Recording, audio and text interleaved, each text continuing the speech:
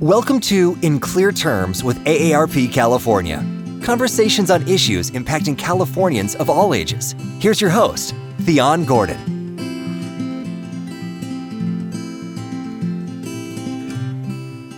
Welcome to In Clear Terms with AARP California. Join us as we dive into issues and policies that impact Californians of all ages, particularly older adults, and learn how you can connect with AARP to make our state more livable for all. I am an AARP volunteer and your host, Dr. Theon Gordon. This year, Social Security turned 88, and the program is as popular as ever across generations and political spectrums. Happy birthday, Social Security! Current beneficiaries, both retired and disabled, rely heavily on their Social Security payments. And those who are not eligible hope to rely on these benefits when they need them as well. Social Security remains a core part of Americans' retirement security. And this is why today we are talking with Tom Nichols, Government Affairs Director for AARP. Tom, welcome to the show. Thank you so much, Dr. Gordon. Thank you for having me. I really appreciate it. Wonderful. Let's get started. And before we get started too fully into all the questions I want to ask you, tell us what you do at AARP. Sure, absolutely. Well, so I am, as you mentioned, a Government Affairs Director inside of AARP's Government Affairs Department. And my work is specifically around doing Social Security issues for AARP, our 37 million members and all older Americans nationwide. If you want to use the dreaded term lobbyist, that's actually what I am. I basically am an advocate both in Congress and in executive branch agencies to try to make sure that Social Security remains strong and protected and secure for not only current generations, but also for future generations as well. Sounds wonderful to me. And we could use the term lobbyist or advocate because we know advocacy is a lot of the work that AARP does. AARP has been a champion for keeping Social Security strong for current and future retirees. So I want to start with a few basic questions about Social Security. For those who might not understand what it is, can you just give us a brief review of what is Social Security? Sure, absolutely. To start out with, Social Security is insurance, and it is insurance against the loss of income due to retirement, disability, or the loss of a primary breadwinner, right? So it is the bedrock of financial security for tens of millions of Americans currently, like I said, who fit into those categories, who are retired, who those with disabilities, or survivors of former workers, right? Social Security was created in 1935, as you mentioned. Actually, Social Security just hit its 88th birthday last week. And it was, like I said, it was created in 1935 in the aftermath of the Great Depression and all of the economic calamity that came out of it. And it's based on the concept of social insurance, right? That individuals throughout their working lives, they contribute to a central fund that is managed by the government. And then this fund is then used to provide that financial security and income to those individuals, those workers, when they retire or can no longer work. Most of us, I think the vast majority of us, are probably very familiar with Social Security as a retirement benefit. But like I said, I also want to highlight how important it is even before we're retired. Unfortunately, there are many folks who become disabled while they're working. So Social Security is also there for them in their disability. And again, when a primary worker passes away, Social Security also provides benefits to their spouse or their children after they pass. Well, that is a great, very clear definition. I love the idea of it being insurance against the loss of income. And I actually remember as a child, my father passed away when I was a young child. And I believe we received Social Security benefits for my mother to continue raising us. So Social Security absolutely is a bedrock in our community. As we think about Social Security as this insurance for loss of income, I have insurance and I have to pay for it every month. How is Social Security funded? Sure. So it is funded basically in three ways, right? But there's one really primary way that it's funded, and that is through the payroll tax, right? So every check that American workers earn, if you look at it closely, you'll see something on there called the FICA tax, right? Which is the Federal Insurance Contribution Act. And that is basically going towards Social Security. Workers pay 6.2% of their earnings up to $160,200. And employers also pay the 6.2% on those earnings up to $160,200. And that is how Social Security is primarily funded. There are also a couple other ways that it gets its funding. Social Security, the excesses that have gone into Social Security for the last 30 or 40 years have gone into being invested in United States Treasury bonds. So there is interest on those Treasury bonds, and so Social Security gets some funding from that. And there are folks out there who, depending on other income they have in retirement, some of their Social Security benefits may actually be taxable from the federal government. And so that is one of the other ways that Social Security gets its money. But primarily it is through the FICA tax.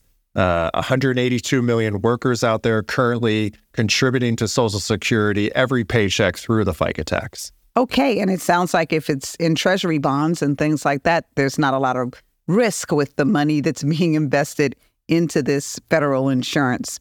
And thank you for saying what FICA is. I remember some young people coming to me and literally crying. They're like, who is FICA and why are they taking part of our check? We never learned about this. So the Federal Insurance Contribution Act, and it goes towards our Social Security in the future. That is perfect. Who would qualify for Social Security, and when can you claim your benefits for Social Security? Sure. Let's start with the idea that, again, that Social Security is sort of three separate kind of, well, maybe not separate, but three parts, right? Retirement, disability, and survivor benefits. As far as who can claim Social Security, right? And so this is all based, again, on working, right? And so a worker, particularly on their retirement benefits, they have to work for what is basically 40 quarters or about 10 years in order to qualify for Social Security, right? So they would be working, they would be contributing to Social Security for 40 quarters, and then therefore they would qualify. So I will also point out, though, that even if you qualify basically with 40 quarters, it's important to note that when Social Security calculates your retirement benefit eventually, they calculate it based on your top 35 years of earning, right? So that 40 quarters is sort of initial qualification for Social Security, but Social Security also rewards sort of much longer work as well. And again, they calculate your benefits based on 35 years of earning. As far as disability benefits, the calculations, it's a little bit different. Basically, you have to be working recently and you have to have met a certain number of quarters. And I think the younger you are, the less quarters you have to make. But basically nothing over 40 quarters. And then, of course, if you're a survivor of a primary worker, you would basically qualify based on the work that other worker, that your husband perhaps, or your wife or your father had done. So it's all based on that a person qualifies for Social Security either because of their own work or because of the work of their spouse or their parent. Okay, so once you are qualified, you have your 40 quarters. Let's go to the retirement part first, because that's what most people look at Social Security for. You get to your retirement part, you retire at 50 years old. Can you just take your Social Security?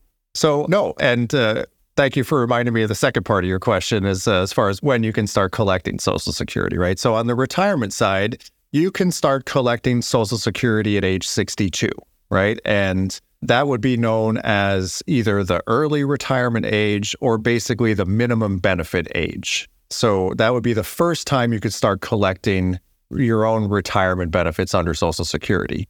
There is something known as your full retirement age, right? And this is based on when you were born.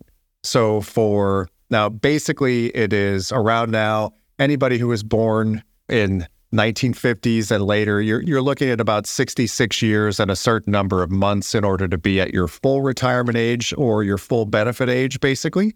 For those of us who were born after 1960, our full retirement age would be at 67. So that's the point when if you were to retire at 67, you would basically get the full benefit that you had earned. Does this change with different administrations or something like that? I don't know why 65 was always when I thought was the retirement age. So previously, when Congress has made changes to Social Security to sort of shore up its long-term finances, they made changes to the retirement age, right? And basically, I think, in years past, everyone's full retirement age would have been 65, but they slowly started to increase that retirement age based on what year you were born, to the point where now, like I said, depending on what year you were born, particularly for those of us born in 1960, it's 67 is your full retirement age. I should note that if you do retire at 62, you actually get, like I said, it's a minimum benefit age, right? Is that because they reduce your benefit because essentially you're receiving benefits over a longer period of time. So you would actually get probably the same amount of money, but because you've started collecting it earlier, they would reduce that benefit every year, for the amount of time that you've retired early. The opposite is true. If you wait until after your full retirement age, all the way up to age 70, you can actually get what they call delayed retirement credits. So your Social Security benefit would increase by 8% a year after your full retirement age up to age 70, because the opposite is true, right? You are basically collecting money over a shorter period of time. So they increase that benefit in order to make up for that. And that'll be decreased decreased at 62 or increased if you wait up until 70 for the lifetime of your Social Security benefits, correct? Yeah, absolutely. I think maybe with some exceptions in terms of you could retire and perhaps stop retiring and then go back, but those are very limited. But the broad case, yes, absolutely. As soon as you basically retire, you essentially lock in whatever benefit level you have for the rest of your life. Now, granted, we'll also point out that Social Security is inflation protected. So every year, based on the inflation compared to last year, folks get a cost of living adjustment. So the flat dollar amount that you get actually does go up every year. But in a sense, your purchasing power, sort of as soon as you retire, you lock in that sort of level of purchasing power for the rest of your life. Okay. All right. This is such interesting information because we have been in a couple of generations utilizing Social Security now. And so it's different for different generations. So we know now who qualifies. You can qualify as a survivor. You can qualify as a survivor of someone who has earned the benefit. You can qualify if you are disabled, and you can qualify for retirement early at 62. Regular age would be 66 and 67, depending upon your birth year. So now tell us, with all this qualification and the investments into this Insurance Act, tell us about Social Security today and what we should be concerned about, especially should we be concerned that it's going to run out? How long is Social Security actually going to be around? So very good questions. And one that I think that is on the mind of a lot of folks. I think a lot of folks see news reports that say that Social Security, perhaps they use the word bankrupt or running out. And immediately folks would naturally go to the idea that at some point in time in the future, Social Security is going to not be able to give anybody any benefits whatsoever. It's going to be completely bankrupt, no money in it whatsoever, and it's going to go away. This is simply not the case. So the current financial status of the Social Security trust funds are that Social Security can continue to pay 100% of promised benefits to everybody until 2034. At that point, if Congress doesn't make any changes to Social Security, which is, I will say, very unlikely. Congress has made changes in the past, and we firmly believe that they're going to do so again. But let's say for a second that they didn't make any changes. What happens then? In 2034, everybody, either current beneficiaries or future beneficiaries, would have their Social Security benefits reduced by about 20%. So they would get about 80% of the benefits that they've been promised. And that would be true until way out till past 2095.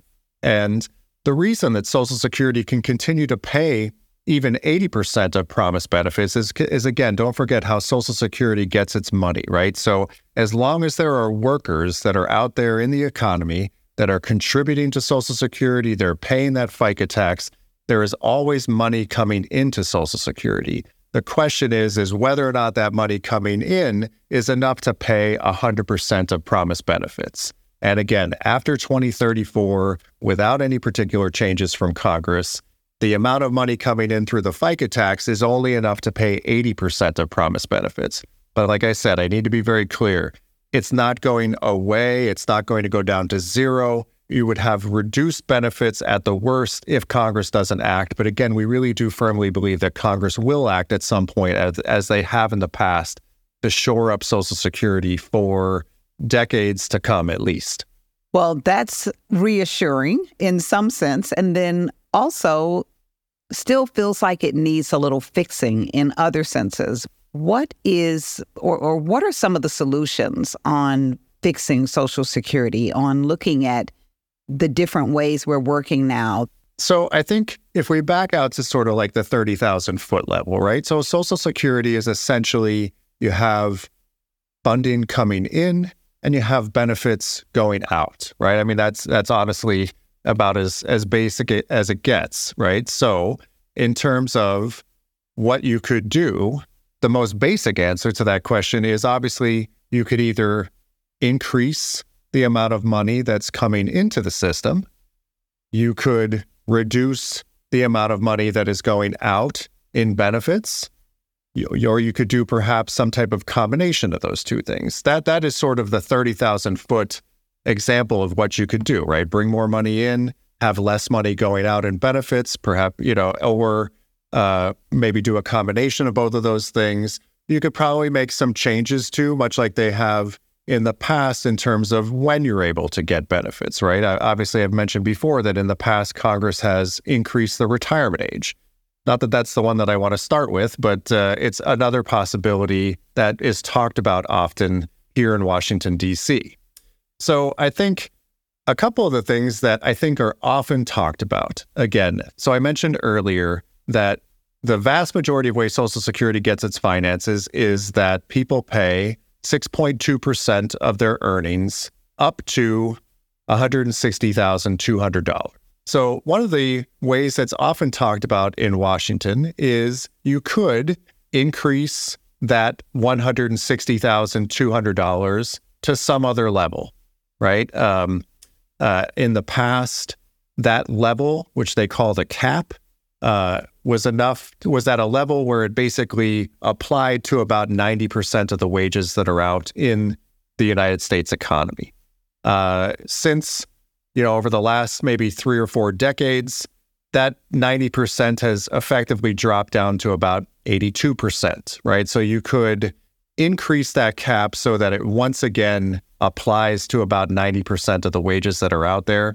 If you were to do that, I think that $160,200 cap would probably go up somewhere north of $300,000, right? So you could increase the cap on Social Security. There are folks out there who talk about maybe we should apply the cap at higher levels, right? So maybe above $250,000 or above $400,000, or eliminate the cap entirely. So there's lots of sort of conversations around the cap. I would say another one of the often discussed ways of changing Social Security is on the retirement age. Like I said, I think that it's certainly one that people talk about often, right? They, again, right now, your full retirement age really depends on when you were born.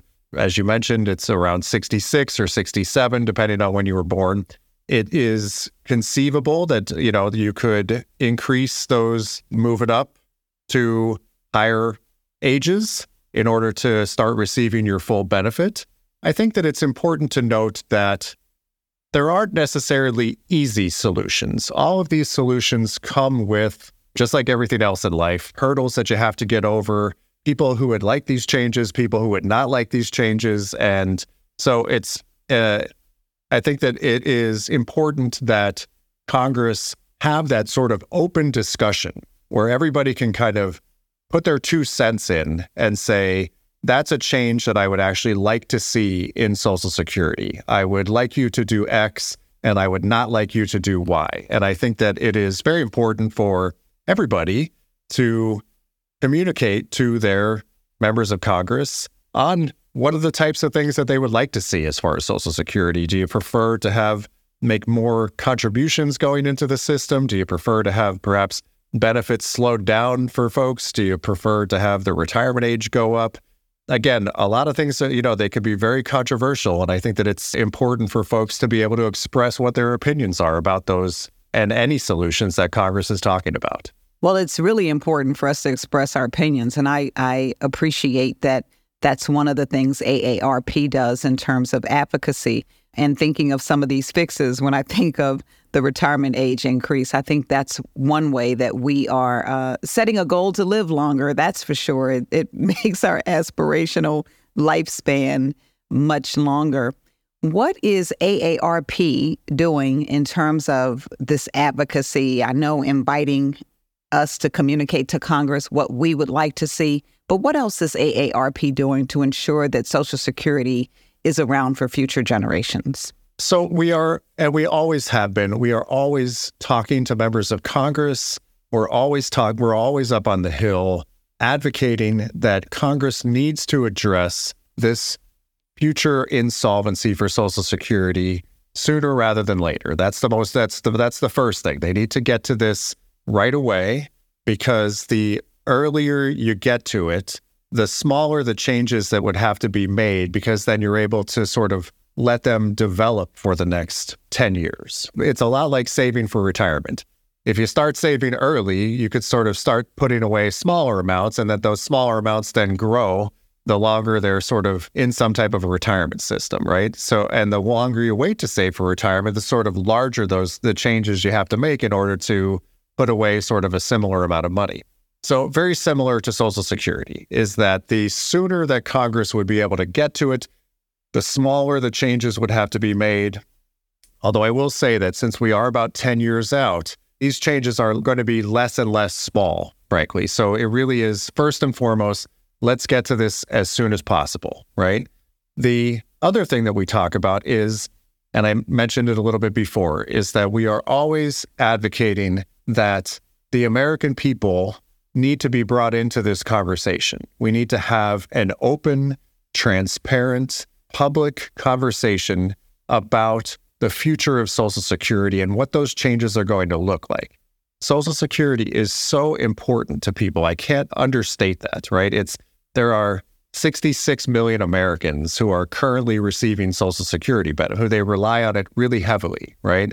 There's over 6 million Californians who are currently receiving Social Security benefits and rely on it really heavily, right? So you're looking about 50% of older folks rely on Social Security for at least 50% of their retirement income.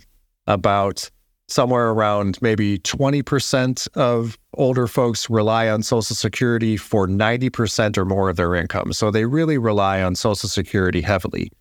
I think that our concern is that current, like sort of near retirees or even, future retirees are going to rely perhaps even more heavily on Social Security. There are far fewer defined benefit pension plans out there. For a lot of folks, only about 50% of the workforce has access to a workplace retirement plan. So they might not be saving through their employer. And personal savings, can be very difficult. It's very hard when you're trying to make ends meet month to month to basically put money away. So we think that there's a lot of folks who are going to rely really heavily on Social Security in the future as well. So it is just really important that they have this open, bipartisan conversation where the American people are brought in and we really think about what does their retirement security, what is it going to look like in the future, and how can Social Security play its best role to help people in their retirement security? That's the appropriate lens to try to figure out what changes to make to Social Security. Frankly, it's not about deficit reduction, and it's not necessarily even just about solvency of Social Security either. It's about this program was designed to make sure that people were able to live with dignity in retirement and to help them in their retirement. And so we need to look at changes to Social Security through the lens of their retirement security. Okay, well, that's great ways to look at it. And I'm so happy that AARP is on top of that. Now, as we talk about AARP, we usually think of people 50 plus. For those who are not yet close to retirement age, but are curious to know about their benefits, how can they find out more about their benefits and the estimate of what it might look like at any time? Yep, absolutely. So I will say I'm going to make a pitch for the Social Security Administration here, right? So, and they have something called a My Social Security account at ssa.gov/my account. And it's a great resource. If you go on and sign up for a My Social Security account, you can get a whole bunch of information about your benefits. You can see estimated benefits at various ages. You could perhaps, maybe order a new Social Security card if you happen to need one. You could review your earnings record, which is really important just to make sure that those earnings record are accurate, obviously because that's how they're going to calculate your Social Security benefit at some point in the future. So they need to make sure that your earnings record is accurate. And when it comes time, there are a lot of things that you can do online at the Social Security Administration, including applying for your benefits. So I think starting with that My SSA account and utilizing SSA's online resources would be a good place to go. Okay, so ssa.gov/my account. That's a great resource to go to. Now, when we start talking about a lot of these resources that are government-backed or government resources, one of the major issues that we hear is that they're difficult getting through. And with our older adults, they actually have complained about the difficulty of getting through the Social Security Administration's customer service. Many experience long hold times or drop calls when trying to get through to a service agent. And last year, almost half of the 151 million calls to the national 1-800 number and field offices went unanswered, including 16.4 million callers who just gave up while waiting. Why is this happening, and what can we do about it? So I think it's a combination of things. And I think that it is primarily a combination that the Social Security Administration has actually been, from our perspective, probably underfunded for about the last decade, if not more. Right. And this has also occurred at the same time that basically that their customer base has grown. Right. So more and more folks are retiring these days. It's about 10,000 new retirees a day. So you can imagine there's more sort of customers for Social Security to deal with at a time when they've gotten lower funding from Congress. Right. The numbers are actually that their funding has dropped. Their customer base has grown by about 21%. While their funding has dropped by about 17%, counting inflation. So when you combine those things, that I think results in worsening customer service. Social Security is also experiencing about a 25-year low in their staffing levels at the moment as well. So, fewer people in order to help the customers that they have. So I think that those combination of things are probably the primary drivers of what's going on. Now, granted, Social Security, I know that they're working on a new phone system and things like that, and that certainly has caused a temporary and very frustrating blip for folks. And so I think, obviously there are some administrative things that perhaps could be improved on as well. But like I said, I really think that the funding and the staffing levels are probably big drivers of what's going on. So AARP has been working very hard on trying to get the Social Security Administration the funding that it needs to help improve customer service, to hire more folks, and to really get the customer service up to a level that folks, honestly, that they deserve, right? They've been paying Social Security their whole lives. They should be able to, not only should they be able to get their benefits, which is wonderful. Social Security does a great job on that, But if they're having a problem, they should also be able to expect good customer service from the Social Security Administration. Absolutely. Absolutely. Well, maybe you can give us some tips on if someone can't get through to a customer service agent. Are there any workarounds, anything that you can advise on? Sure, absolutely. Let's stay just on the phone. And so first, actually, let me go right to the horse's mouth in terms of from Social Security, right? So they themselves say that wait times to speak to a representative are typically shorter early in the day, between 8 a.m. and 10 a.m. local time, and then later on in the afternoon, between 4 p.m. and 7 p.m. local time. They also apparently tend to be less busy later on in the week, so Wednesday to Friday, although I will say, I think from AARP's own guidance, maybe skipping Wednesday might be a good idea as well, because those are the days that payments are made.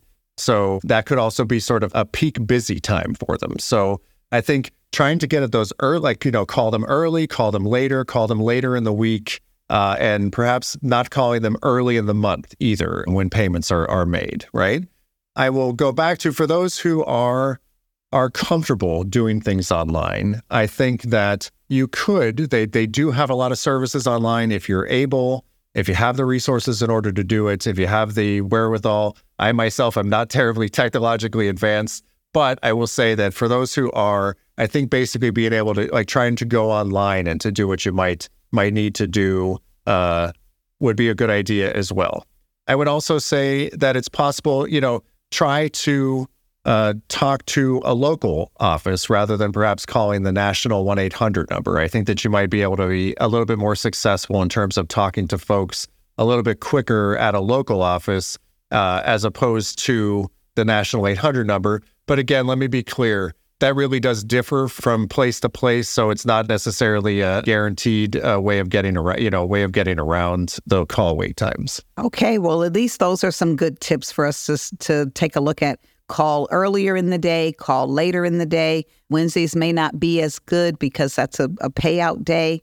Try online services, and I've tried online. Online seems to work well. And then local offices versus national offices, but that may not be in every locality. So as we look at Social Security's office being a little swamped based on what you shared, lower employee rate there and higher turnout with us baby boomers getting older, I understand that we have some AARP Social Security centers.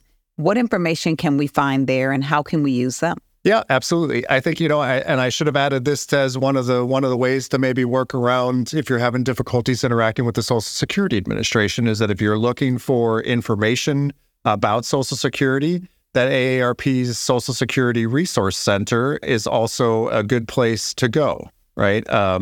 So it includes a comprehensive mix of calculators, tools, articles. You can actually submit questions if you want to.